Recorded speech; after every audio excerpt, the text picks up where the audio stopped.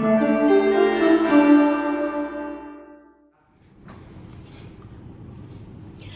วัสดีค่ะท่านผู้ชมทุกท่านเลยนะคะEP นี้เรากลับมาพบกันอีกครั้งหนึ่งแต่ว่ามันเหมือนห่างๆหายกันไปก็น่าจะประมาณเท่าไหร่ไม่บอก เอาเป็นว่า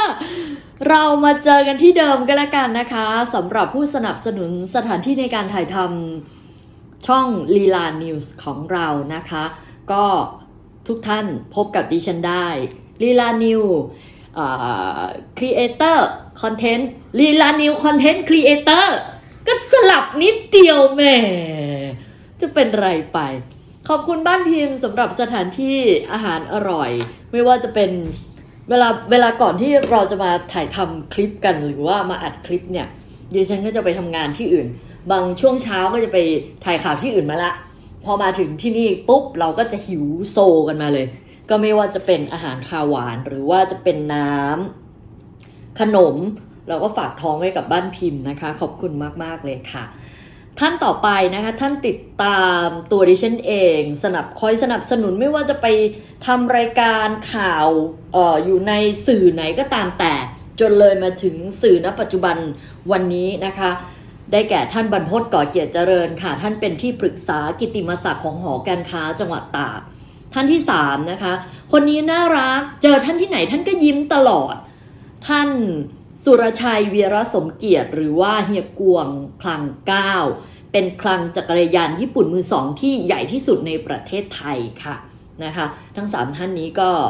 เป็นผู้สนับสนุนรายการในช่วงลีลานิวส์ทีนี้วันนี้จะมีข่าวอะไรบ้างถ้าไม่พูดข่าวนี้เนี่ยเสียใจแย่เลยเพราะว่าช่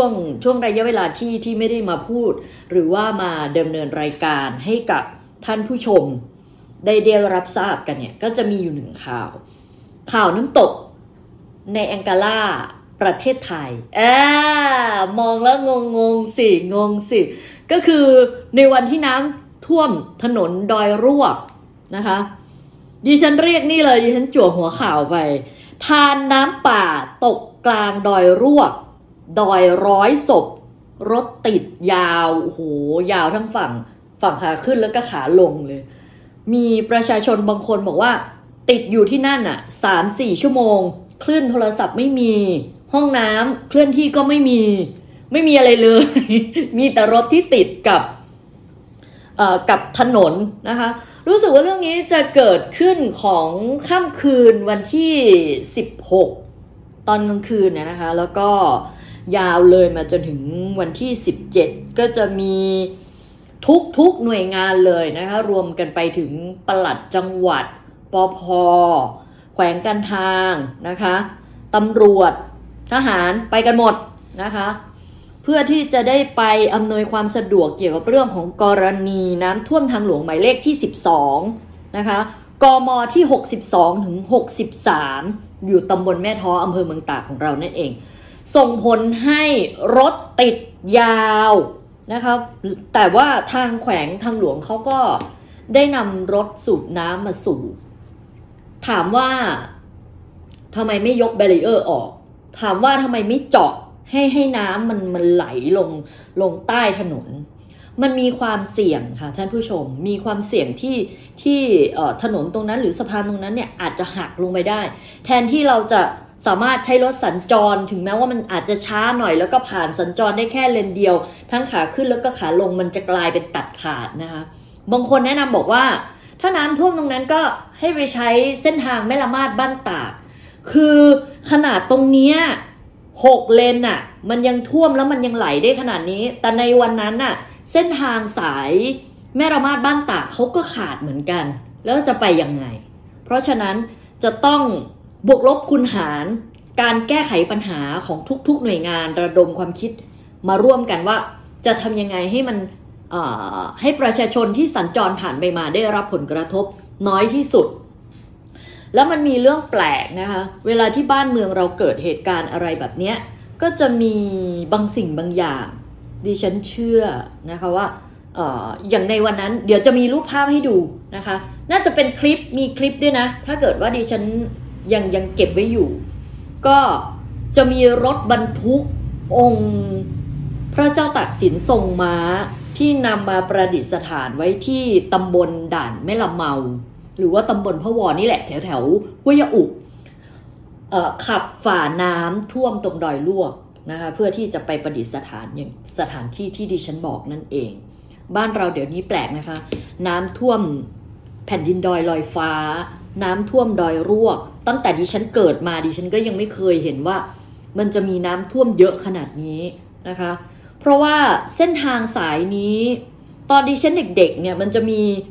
รถขนแร่บริษัทผาแดงอินดัสทรีนี่แหละเป็นรถวอลโวหัวแดง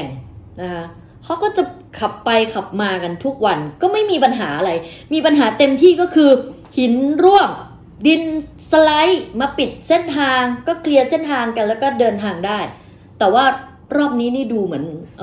ดอยลวกบ้านเราจะหนักหรือว่าจะย้อนไปตั้งแต่อดีตแบบตอนที่ดิฉันยังเป็นวุ้นอยู่เนี่ยเส้นทางสายตากแม่สอดนี่เขาจะกำหนดวันนี้ขาลงไปตากต้องวิ่งลงอย่างเดียวนะส่วนอีกวันก็จะเป็นขาขึ้นไม่มีสิทธิ์ที่จะรถจะสวนกันได้เหมือนอย่างณปัจจุบันวันนี้เส้นทางค่อนข้างที่จะสบายแต่เราก็ต้องไปเสี่ยงกันกับการก่อสร้างที่ไม่สามารถรับรู้ได้เลยว่าปรากฏการณ์ธรรมชาติหรือเหตุการณ์ธรรมชาติมันจะเกิดอะไรขึ้นบ้างนะคะสำหรับข่าวนี้ดิฉันทิ้งทวนไว้แค่นี้ก็แล้วกันฝากไว้ให้ทุกท่านคิดช่วยกันระดมความคิดซิว่ามันเกิดขึ้นได้ยังไงกับน้ำตกที่มันท่วมที่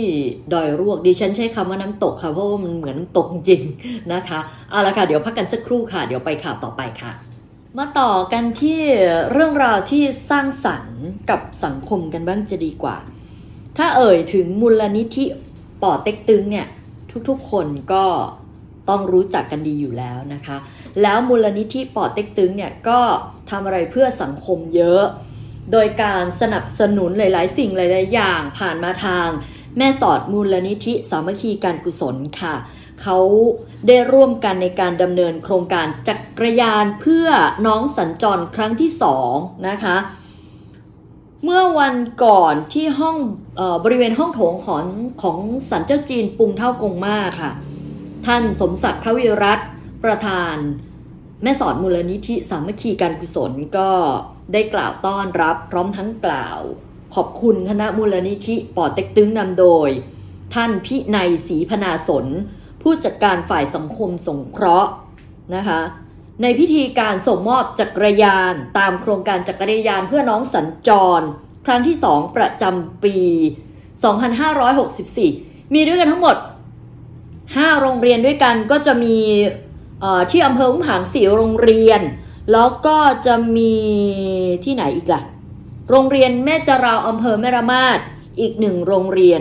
ก็รวมทั้งหมดเนี่ยยังมีหน้ากากอนามัยพร้อมกับเสื้อกันฝนอีกนะคะซึ่งจำไม่ได้ว่ารวมๆกันแล้วเนี่ยจักรยานประมาณ200กว่าคันมูลค่าถ้าตีเป็นมูลค่าจำนวนเงินก็ 39,610 บาท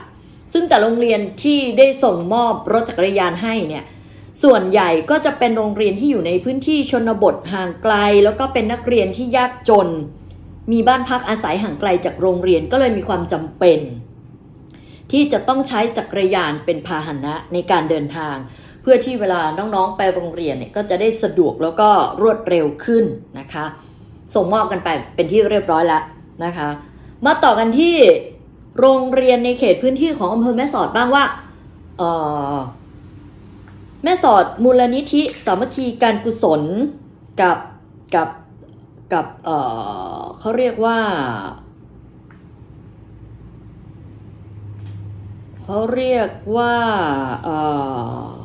ดิฉันน่าจะนำมาผิดพลาดไปเอาเป็นว่าเดี๋ยวเอาตามความรู้สึกนึกคิดพร้อมทั้งกับสิ่งที่ดิฉันพิมพ์ไปแล้วพอที่จะจำได้ก็คือแม่สอดมูลนิธิสามัคคีการกุศลได้ร่วมกันกับสโมสรโรตารี่แม่สอดเมืองชอดนะคะเขาได้ทำดีให้กับอำเภอแม่สอดบ้านเรานั่นก็คือได้มอบเงินจำนวน 30,000 บาทพร้อมทั้งเครื่อง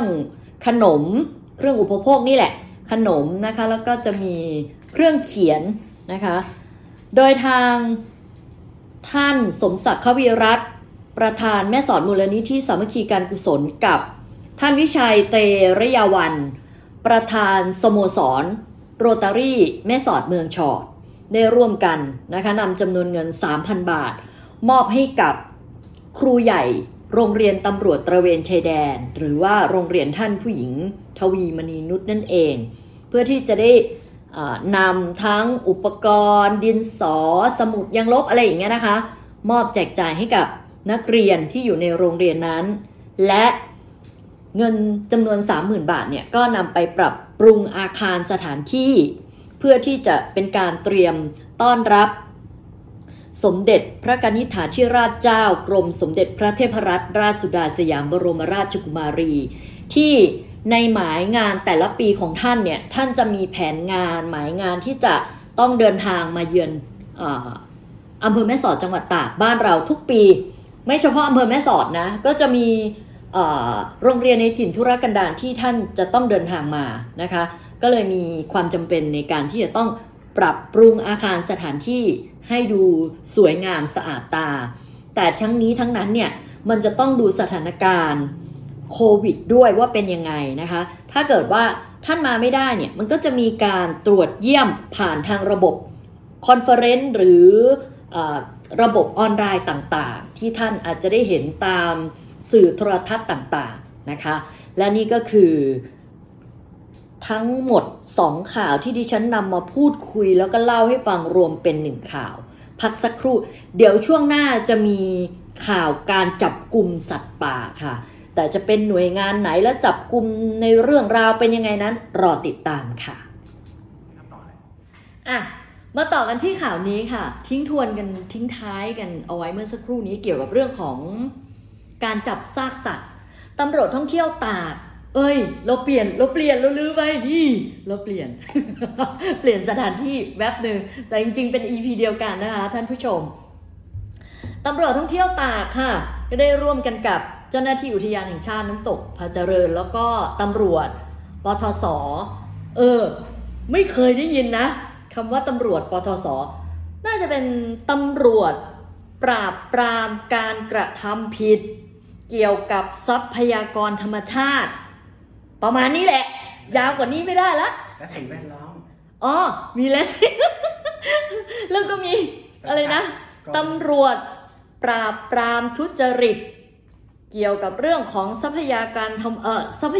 รรมชาติขออภัยทรัพยากรธรรมชาติและสิ่งแวดล้อมนะดิฉันเชื่อว่าท่านผู้ชมก็ไม่ทราบเหมือนกันแหละตำรวจปทศนี่แหละนะคะวันนี้ก็มาทราบพร้อมกันเขาได้จับชาวเมียนมาขนซาก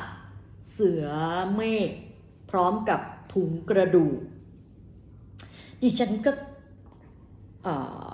เดี๋ยวนะคะจากการประเมินความเสียหายเนี่ยประมาณ1 ล้านบาทได้ล้านกว่าบาทเลยทำไมถึงประเมินราคากันแพงขนาดนั้นเดี๋ยวจะอธิบายให้ฟังเพราะว่าเสือลายเมฆ1 ตัวเนี่ยนะคะระบบนิเวศการที่เราจะฆ่าสัตว์ซึ่งเป็นสัตว์ป่าคุ้มครองมันมีผลกระทบมากมายหลายอย่างแล้วคนที่จับเนี่ยไม่ใช่คนไทยที่ไปฆ่านะมันคือชาวเมียนมาที่หลบหนีเข้าเมืองโดยผิดกฎหมายทรัพยากรป่าไม้ทรัพยากรธรรมชาติบ้านเราเนี่ยมันเหลือเพียงแค่น้อยนิดมันก็เลยเกิดเหตุการณ์น้ำท่วมแผ่นดินดอยลอยฟ้ามั่งน้ำท่วมดอยรวกบ้างมันเกิดเหตุการณ์เกี่ยวเนื่องมาเกี่ยวกับเรื่องของการค้าสัตว์ป่าเกี่ยวกับวงจรอุบาทพวกนี้แหละค่ะเพราะฉะนั้นดิฉันอยากจะถามพม่าคนนั้นถ้าเป็นไปได้ทำไมคุณไม่ไปฆ่าฝั่งบ้านคุณหรือว่าไปทำอะไรแบบเนี้ยที่ฝั่งบ้านของคุณมาทำในฝั่งบ้านเมืองไทยของเราทำไมเพราะบ้านเมืองฉันตอนนี้ก็ย่ำแย่อยู่แล้วเกี่ยวกับเรื่องราวของทรัพยากรธรรมชาตินะคะในที่เกิดเหตุทางเจ้าหน้าที่ตำรวจโดยร้อยตำรวจเอกวุฒิภูมิแสงชัยนี่แหละท่านเป็นรองสารวัตรสถานีตำรวจท่องเที่ยว3ตากของเรานี่แหละนะคะพร้อมกันกับ กองกำกับการ3กองบังคับการตำรวจ2กองบัญชาการตำรวจท่องเที่ยวท่านได้นำเจ้าหน้าที่ตำรวจท่องเที่ยว2นายพร้อมกับรถยนต์สายตรวจในช่วงนั้นก็ไปทำการปฏิบัติหน้าที่ดูแลความสะดวกให้แก่นักท่องเที่ยวที่บริเวณบ่อน้ำพุร้อนห้วยน้ำนักแต่บังเอิญไปได้ยินการรับแจ้งจากสายข่าวมาว่าจะมีกลุ่มขบวนการผู้ลักลอบขนซากสัตว์ป่าเพื่อการค้าเพราะว่าที่เจอมันไม่ได้เจอแบบไปยิงต้มแล้วก็เจอเป็นซากมาไม่ใช่อ่ะมันไม่ได้แบบเจอทั้งซากเป็นตัวเป็นอะไรอย่างนี้ไม่ใช่คือมันเป็นขบวนการของการที่เขาแล่เนื้อแล้วก็ตากซากมาแล้วก็เอากระดูกมาแล้วเนี่ยบางคนมันมีความเชื่อผิดๆนะว่ากระดูกพวกนี้เอาไปทำยาโดปได้อะมันก็เลยกลายเป็นขบวนการในการลักลอบนะคะตอนที่จับกุมได้กี่คนนั้นดิฉันว่าน่าจะเยอะกว่าหนึ่งอะแต่กับการรายงานผลเนี่ยเราจะต้องยอมรับว่าหลายๆอย่างมันต้องรายงานเพียงแค่คนเดียวเพราะว่าเป็นชายต้องสงสัยชื่อนายอ่องชิดไม่มีนามสกุลอายุเพียงแค่26ปีก็ขับรถจักรยานยนต์ยี่ห้อ Honda Click สีแดงดำไม่ติดแผ่นป้ายทะเบียนอีกต่างหากนะคะก็เลยทำการเรียกตรวจค้นและที่คิดได้ว่ามันน่าจะเป็นกลุ่มขบวนการค้าสัตว์ป่าเนี่ยก็เพราะว่าถ้าเป็นเขาเรียกอะไรอะที่ไปล่าสัตว์อะเขาเรียกอะไรอะพรานป่าถ้าเป็นพรานป่าล่าสัตว์ในบ้านเราเนี่ยมันจะต้องยิงแล้วก็ยังคงมีเลือดอยู่มีเนื้อหนังมังสาอยู่แต่นี่ไม่ใช่เป็นแค่ซากกระดูกแล้วก็เป็นซากหนังเสือลายเมฆนะคะโอ้ถ้าเกิดว่าถ้ามันเกิดขึ้นในบ้านเราถือว่าเป็นเรื่องที่น่าเศร้าเพราะฉะนั้นขออนุญาตร้องแล้วก็อ้อนวอนว่าไปทำบ้านคุณเหอะอย่ามาทำที่บ้านเมืองฉันเลยนะคะก็เจ้าหน้าที่ก็ทำการจับกุมแล้วกำลังอยู่ในช่วงของการขยายผลก็เลยพูดอะไรมากไม่ได้นะคะพร้อมกันกับแจ้งข้อหาครอบครองแล้วก็มีสัตว์ป่าไว้ในครอบครองโดยไม่ได้รับอนุญาตพร้อมทั้งหลบหนีเข้าเมืองโดยผิดกฎหมายนำตัวส่งยังพนักงานสอบสวนสถานีตำรวจภูธรพบพระเป็นที่เรียบร้อยแล้วเพื่อที่เขาก็จะได้ดำเนินคดีตามกฎหมายต่อไปนี่ก็คือข่าวสำหรับประยุทธ์อะไรยุทธไหนไม่รู้จักลุงอ่ะฟังใครก็ได้ถามลุงให้หน่อยค่ะว่าลุงคะลุงจะเปิดประเทศแล้วอะค่ะเมื่อไหร่น้ำมันจะลดลงอะค่ะโซล่าก็โซล่าคุมได้จริงๆพวกน้ำมันเบนซินอะไรพวกนี้นะก็คุมไว้บ้างก็แล้วกันเบนซินน้ำมันคนรวยเนี่ยไม่รวยก็เบนซินน้ำมันคนรวยก็แต่เบนซ์บางคันขับดีเซลนะก็เห็นภาคใต้น้ำมันจากต่างประเทศทะลักเข้าลืมบอกแกเดี๋ยวว่าว่างๆบอกแกตอนนี้ก็เปิดประเทศแล้วไงบอกใครก็เปิดประเทศบอกใครก็บอกลุงเกลียดรัฐบาลชอบใต้ดิน